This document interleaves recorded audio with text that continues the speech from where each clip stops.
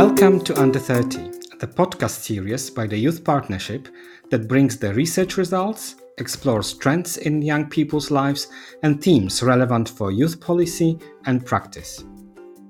How youth work is done?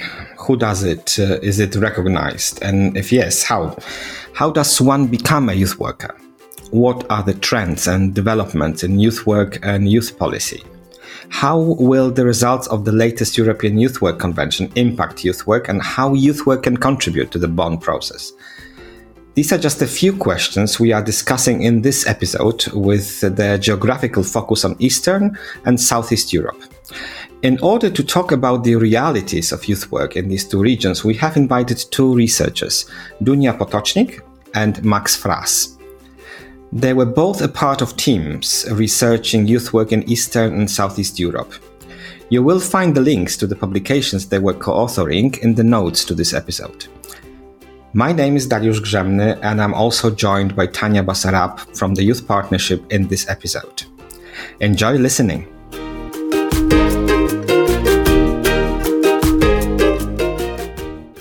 Let's start with a little bit of background to what we are going to talk about today, meaning youth work in Eastern and Southeast Europe.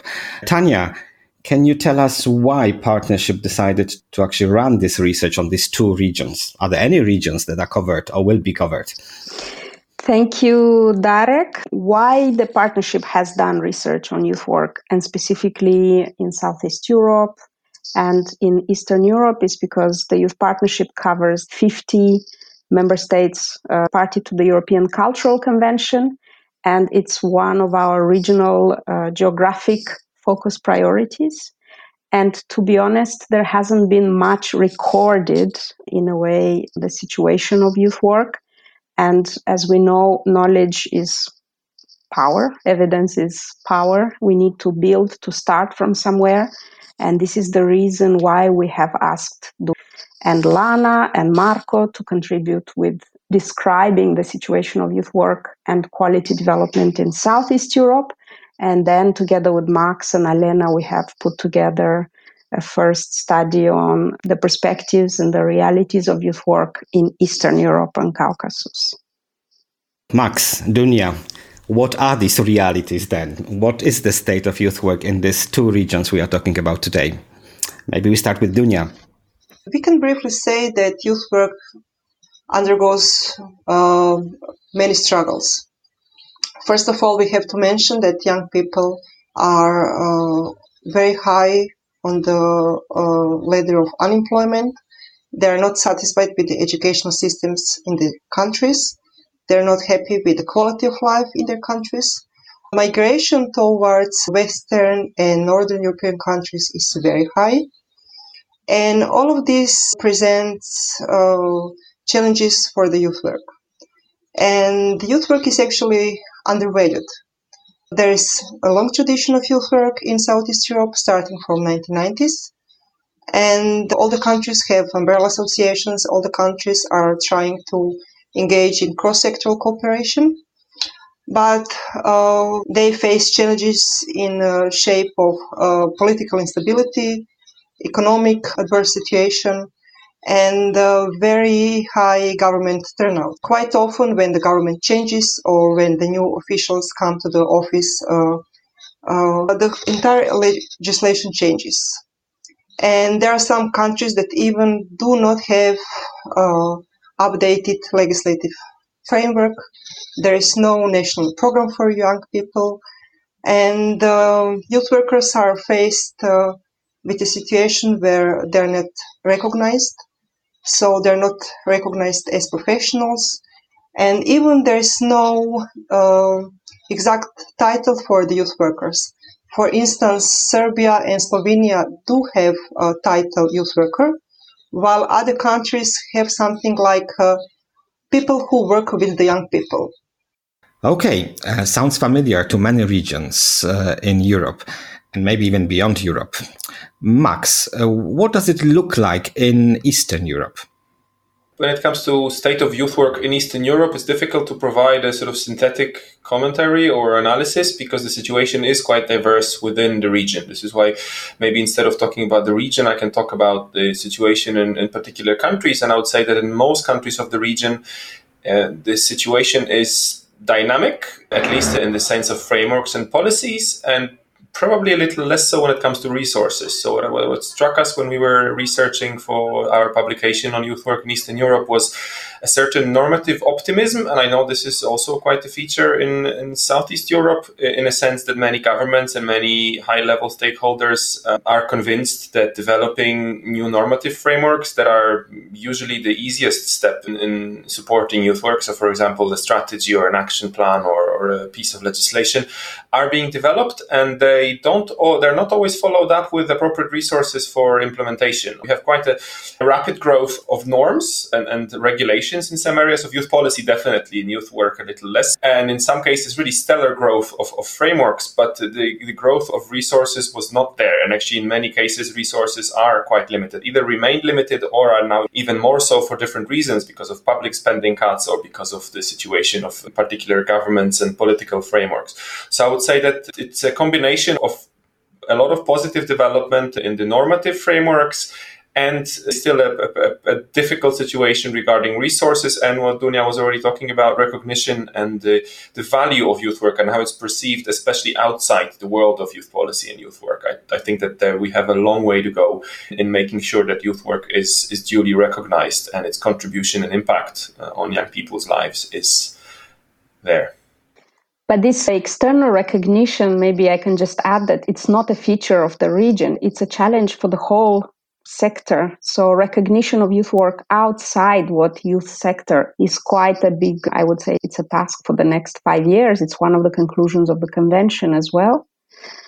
And that then what you are saying, Max, about rapid growth of regulation and less rapid growth of support, that is something that we have come across throughout research, not only in this regional perspective.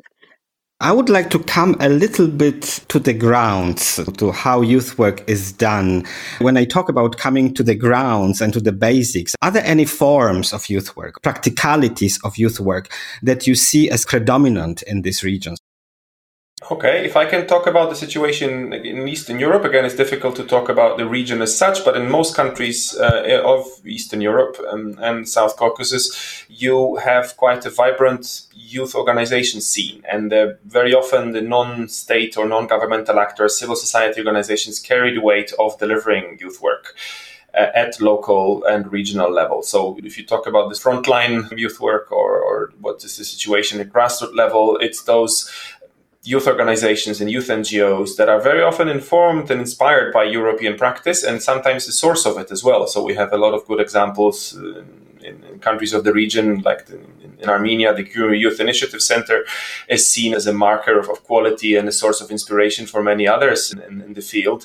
But it's something that came out of the sector. It's an initiative by young people, for young people, something that's been set up through the perseverance and hard work of people locally, and sometimes was aided by policy frameworks, but sometimes was created and operated in spite of them. So things might have changed at national level and in terms of national frameworks and resources as well, but the youth organizations have proven to be resourceful enough. And that maybe is a bit of a trap and an illustration of how they are a victim of their own success, because youth organizations, the non-governmental ones, are very often expected to manage their own resources and to be able to secure funding and other resources for their operations. And because they've been doing so, the government support for their operations was not always there. When it comes to state-supported youth work, we see some examples where this is slightly more coherent and stronger, so that in countries like Belarus and Azerbaijan, for example, where there is stronger budgetary support for those activities, but this is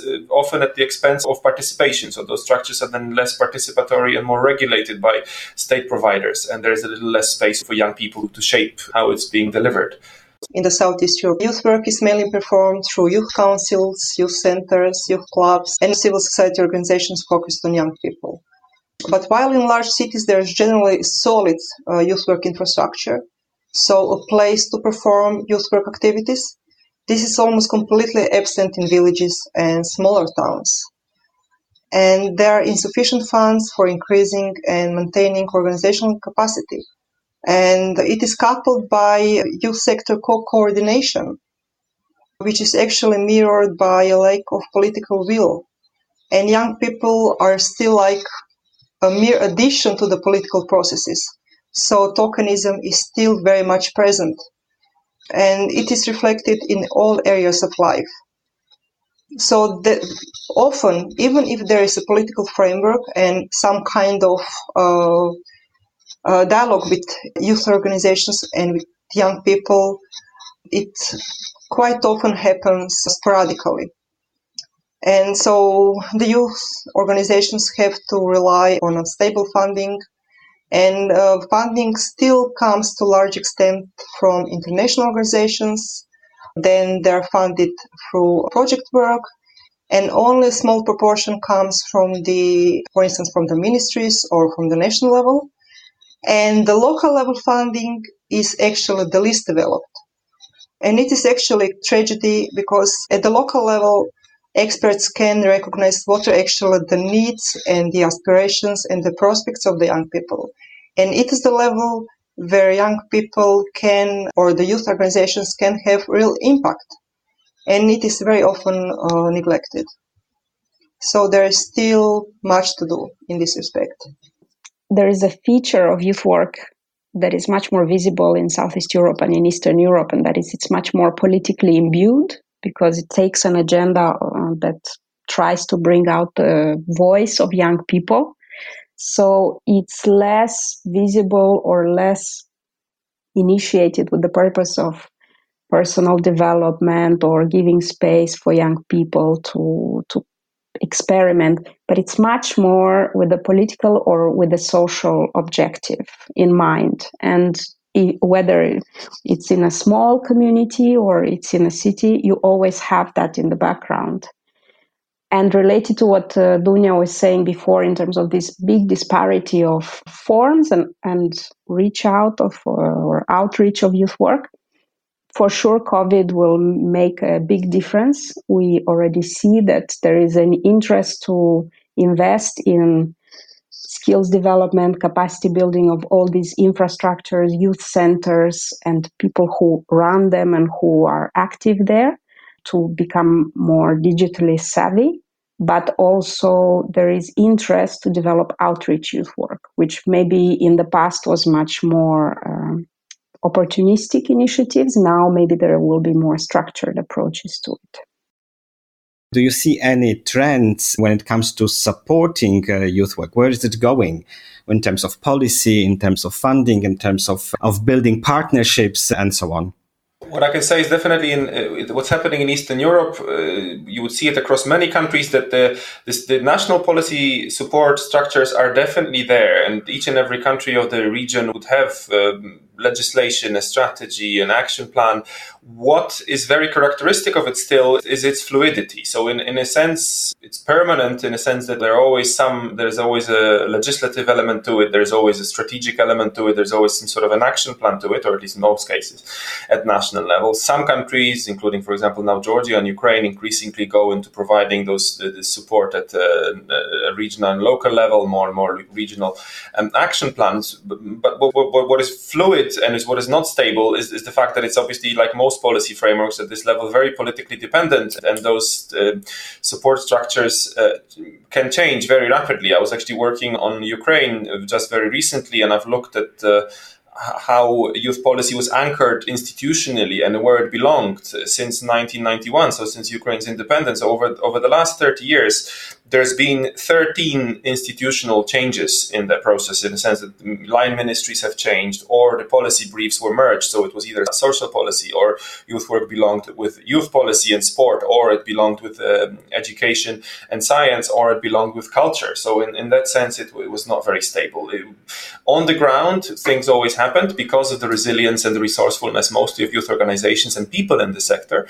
But the very top layer of the support structures was very unstable. We came to a situation earlier this year in Ukraine where a new support structure was put in place and almost completed and then abolished before it became operational. So a specialized agency was developed and set up, and it was actually disbanded before it became operational. So in that sense, youth work is hostage to those big policy cycles. And I think it brings me to another conclusion, which is that it's youth policy and youth work support is very much on its own, and it relies on very specialized support frameworks. So the support and the resources for youth work very often come out of this narrow field of youth policy and rarely out of other budgets or support frameworks, which again gives policymakers the flexibility to change them as they see fit. Educational policy is rarely subject to such frequent reforms because it's a bigger organism and it's a more complex governance structure. When it comes to youth policy and especially youth work, policymakers allow themselves to make those changes more frequently and sometimes change things overnight. So that's, I think, one of the characteristics of support structures for youth work in Eastern Europe. I would add that international organizations play a huge role in this context. So if we are to take, for example, maybe you would not see associations of youth workers as support structures easily created, but you would see networks of youth centers and a lot of investment and dynamic around those, or you would see this kind of part of the decentralization policies, new initiatives that are about local participatory youth structures, youth policy, and youth work evolves around it as well. So that's definitely something that has worked, and in a way maybe the youth sector decision makers have adapted and used quite well. I would agree with Tanya, and international organizations actually present a very important factor of influence in this region. For instance, when Youth Partnership organizes seminars, they're always trying to engage policymakers, researchers, young people, and youth workers in one place. And they're trying to raise awareness of the policy processes, of the needs of young people. And it is, although majority of the documents issued by the Council of Europe are on the level of recommendation, they present non-formal pressure on the national institutions to adapt to the changes, to embrace new policies, and so on. And a good feature of the youth organizations in this region is that they have a strong tradition of youth work, emerging from a tradition of peace building. They have effective established networks. They have skilled and committed youth workers, and they're very adaptable to the changes. And they're willing to cooperate with stakeholders from the public and private sector.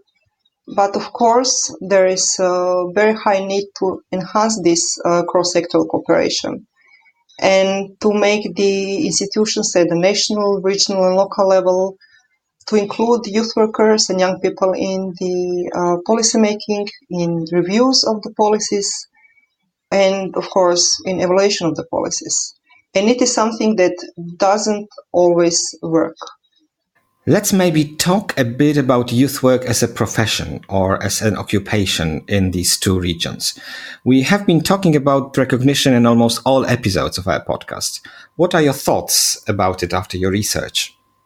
So here again, I would have to say that it's difficult to provide a regional perspective because things are quite different between the different countries, and it's even difficult to group them because there are differences at different levels. So I think by and large, youth work remains a poorly regulated profession or occupation. So for example, when it comes to educational pathways and structures, there are few formal training programs for youth workers. It's Belarus and Azerbaijan most recently actually that have developed formal training programs for youth workers, and in countries like Armenia, Georgia, Moldova and Ukraine, those structures are not in place, but this does not stop youth workers from actually getting education. So they either get it abroad, they get it through non-formal programs, they are very often self-taught as well. So there's a lot of initiative and resourcefulness that you see on the part of youth workers. You have countries such as Ukraine where some groups within the youth sector have decided to, in anticipation of legal and policy changes, to organize those educational processes ahead of the rest before it falls into place. And you have sometimes national programs for youth workers that started even without due accreditation from formal bodies, but they are just a reflection of the fact that youth workers are out in the field, especially in the non-formal sector, and are independent of the policy changes at the national level. They do deliver youth work, they do need skills, and they find all sorts of ways, very creative ones, educating themselves online, educating themselves through non-formal programs such as within European platforms, some provided by the Council of Europe, some provided by the Partnership, some provided by the Erasmus Plus program. And they do this without waiting for the formal recognition. And there is little formal recognition of youth work as a profession and occupation in the region, with some exceptions. That there in Armenia and Moldova, there's a definition of youth work and definition of youth workers in legal and policy documents. But actually, this is not to say that Armenia and Moldova are shining examples of resourcing and supporting youth work. So I would say that we have quite a long way to go in terms of recognizing youth work as a profession, as an occupation. And this is a good place for us to refer to the Bonn process and the action that can be taken for youth work across Europe in the follow-up to the very recent European Youth Work Convention, and the fact that supporting quality development and supporting recognition of youth work and supporting those educational pathways should take place and should be more intense in order to give a better platform and provide better support to professional development of youth work. The lack of recognition of youth work actually leads to high turnover of youth workers because they don't have qualifications. In most countries, they're not recognized, and they're usually not able to find a stable job. So they're leaving the sector after a while. And also, even if they do have a contract, they're very often employed under precarious conditions. There are actually various ways of becoming youth worker in the region. So through informal education, through working with young people, and sometimes through formal education. For instance, in Novi Sad in Serbia, there is university study for youth workers and youth leaders. And in Croatia, there is a lifelong learning program in English jointly performed by University of Rijeka, Institute for Social Research in Zagreb, and University of Ljubljana. And also in Serbia, Bosnia and Herzegovina, and Montenegro, PRONI Association is holding courses for youth workers. So there are some structures, but the situation is quite different when it comes to recognition of youth work and youth workers. I already said in the beginning of our discussion that only Serbia and Slovenia actually do recognize youth workers and youth worker profession to some extent. In other countries, this profession and youth work as such is still undervalued. Thank you for this. We can talk for hours, but we will also, of course, direct our listeners to the publications that you were co-authoring. I would like to end up with thinking about what the future looks like for youth work in these two regions. I was wondering if you see any developments or new trends that are appearing, or something that needs to be taken care of when it comes to youth work practice and youth work policy. Maybe also connecting it a little bit with how these developments can be actually supported by the European Youth Work Agenda and the Bonn process. Max already started to talk a little bit about it, but maybe we can connect it if possible, of course. Okay, if I can focus maybe on one area, because I would say in broad terms, if I were to look at trends, there are interesting things happening pretty much in all aspects, in all areas of youth work, because I think what really characterizes youth work sector in Eastern Europe now, but I think over the last 3 decades really, is its dynamism. So things changed a lot, and a lot of them for the better, sometimes for the worse as well. So I think frequent changes everywhere, and there are new trends emerging. But I think one area that we should pay particular attention to, and I think that links in well with the European Youth Work Agenda, is that of quality assurance. And in most countries, at least of the region that I was looking at, that's Eastern Europe, there is not a long track record of quality assurance frameworks for youth workers. There's a lot of quality youth work, there's a lot of frameworks that support youth work, but quality assurance, both internal and external, has not been a very prominent feature of those systems. And I think this is where developing standards for youth work and linking them to policy and linking it to increase professionalization of youth workers is, first of all, a need. Secondly, a trend. And this is the one where international organizations have actually had a lot of impact. And you could see how a lot of the international expertise and good practice collected by either international frameworks, so the EU, Council of Europe, and the Youth Partnership, for example, or programs supported by such institutions, national level programs implemented by UN organizations in Moldova or some UN organizations in Georgia. There is a need for quality assurance. There's a lot that the international community and the international organizations can offer, and this is also a good entry point for the countries of the region to join in the Bonn process and to show that they have a keen interest in implementing the agenda, the European Youth Work Agenda, on the ground in terms of developing quality assurance frameworks. There's a lot of good practice out there already, and I think all countries in the region, from Moldova all the way to Azerbaijan, could benefit from strengthening quality assurance, including international instruments, but also developing their own ones, and especially with the aim of increasing youth participation in that and making sure that young people have a role and a say in what is quality youth work, and it's not only coming from the top.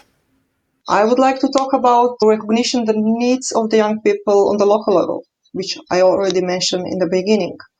And due to the COVID pandemic, all stakeholders have recognized that they have to put more resources into the local level, and also that young people have to be taken care in a sense of mental health.